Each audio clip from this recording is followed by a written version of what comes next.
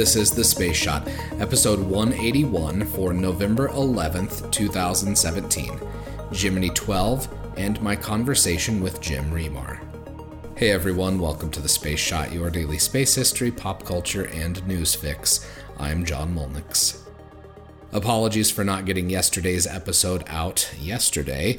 I spent way more time at the airport than I thought I would be doing, and for the life of me, I could not find a quiet place to record the episode before my flight left. Being stuck in an airplane for hours that's jam-packed with tired little kids coming home from Disneyland isn't exactly an ideal recording location either. At least my delay wasn't as irritating as the scrub for the launch this morning of the latest Cygnus ISS resupply spacecraft. A small plane violated the airspace around Wallops Island, causing a scrub in the moments before liftoff. For everyone that got up early for that launch, and for the teams that worked overnight, that's one heck of a bummer. For today's episode, I spoke with Jim Remar from the Cosmosphere about Gemini 12, and he shared his thoughts about that mission. And he also shared his thoughts about some of our veteran astronauts, since today is Veterans Day here in the United States. We had to cut the interview short a bit because of a bad connection on my end, but it's still a great conversation, and I'm happy to share it here. Today I'm talking with Jim Remar. I am sitting outside of the Griffith Observatory here in California, and we're going to be talking a little bit about Gemini 12, which was the last manned Gemini flight. Jim, welcome to the podcast. Thank you. Great to be back. So for everybody that listens to the Cosmosphere podcast, you've probably heard Jim before. We've interviewed him a couple times for that podcast, so it's good to have you here. We're going to talk a little bit about Gemini 12 today. That would be, we've got Gemini 12 there in the or Gemini 10 in the Cosmosphere. My apologies there. Right.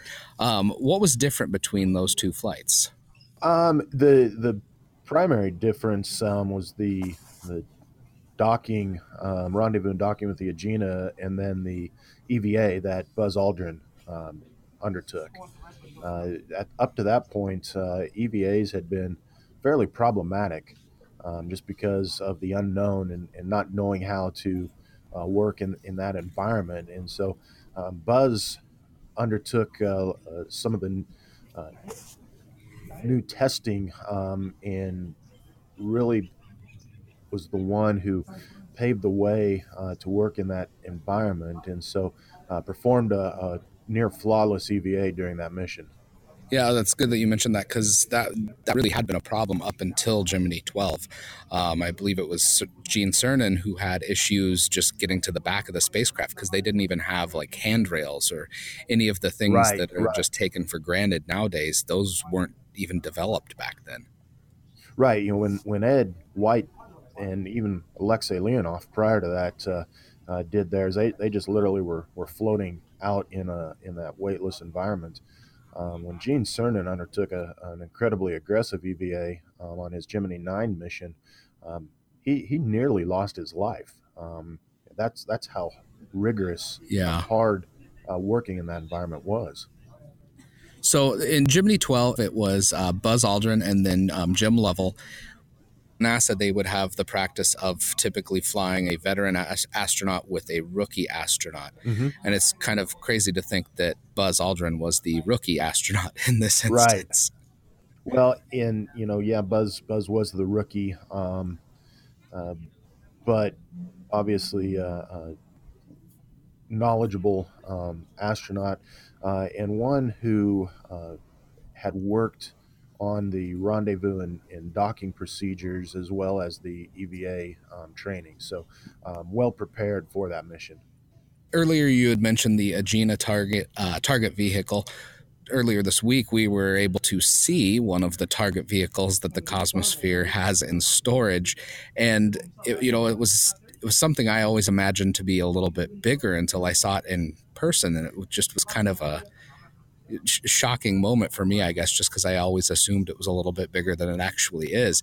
Can you tell me a little bit about the Agena? Sure.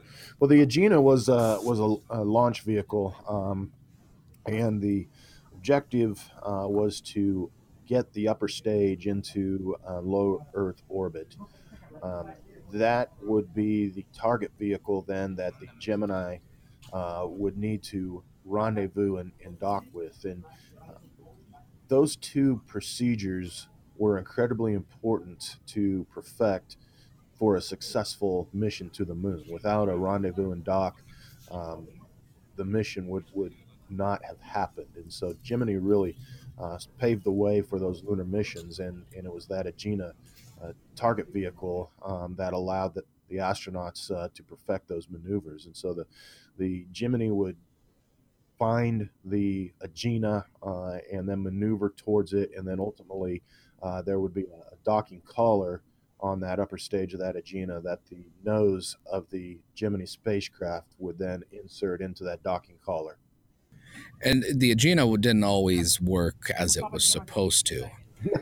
No, unfortunately, it would malfunction. It malfunctioned on a couple of occasions. One, when the adapter, the shroud that was covering the docking collar, failed to fully remove and almost looked like an angry alligator floating out there in space. And then the other was Neil Armstrong's flight on Gemini 8, where a thruster on the Agena malfunctioned and started spinning the spacecraft. Fortunately, as those astronauts were cool under pressure, in part because of their training as fighter pilots or experimental pilots, Armstrong was able to correct that and get out of that spin. But the Agenas, unfortunately, didn't always cooperate. So, Jim, let's talk about how did the Agena function on Gemini 12? It sounds like it went pretty swimmingly. It did. Fortunately for that mission, the Agena did function well. And Buzz was even able to do an EVA out to the Agena. So that mission was as close to a textbook as you could get. They crammed a lot into the 3 days. They did. Being that it was the last mission of the Gemini program, they had the astronauts, the crew, conduct numerous experiments and a lot of activity into a short window in an effort to get in all the training they needed prior to the lunar missions. And it sounds like they accomplished all of the objectives that they needed to. Gemini was an incredibly successful mission as a whole, and really was the mission that allowed the U.S. to surpass the Soviets in the space race and ultimately get to the moon. Yeah, I mean it kind of gets overshadowed by Apollo, but there's a lot of technologies that were developed during that program that we wouldn't have had Apollo if it wasn't for Gemini. So it's good that they were able to close out the program so strong. One other thing I want to just ask you about, tomorrow is Veterans Day here in the U.S., and there's a lot of astronauts that are veterans. The current commander of the International Space Station, Randy Bresnik, he's a colonel, I believe, in the Marine Corps. And then going back to the original Mercury 7, they were pretty much all military test pilots up until the shuttle program. Do you have any thoughts on that? Well, I think at least early on and even to this day, the military provided incredible training for those who ultimately became astronauts, and especially in the Mercury, Gemini, and Apollo days. Almost all of those astronauts, the early astronauts, were either fighter pilots or test pilots, and it was that attitude and mentality that helped them become the astronauts that paved the way to the lunar landings. Their training allowed them to have a confidence that was needed, a cool demeanor under pressure that was definitely needed, and a can-do attitude, and really a lack of fear.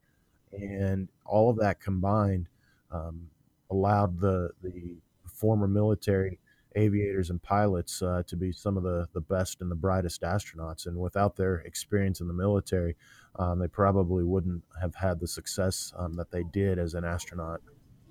I couldn't agree more. Jim, thanks for coming on the podcast. I appreciate it. Absolutely. My pleasure as always. I'm looking forward to future discussions with people at the Cosmosphere here on The Space Shot. If you'd like to know more about the Cosmosphere, check out the podcast that I produce for them. I've also got more interviews with people in the space community coming up, but between traveling and meshing schedules for the people that I'm going to be interviewing, it's been a little bit difficult to get those nailed down for an exact interview date. I'm grateful to everyone that has joined me on this journey.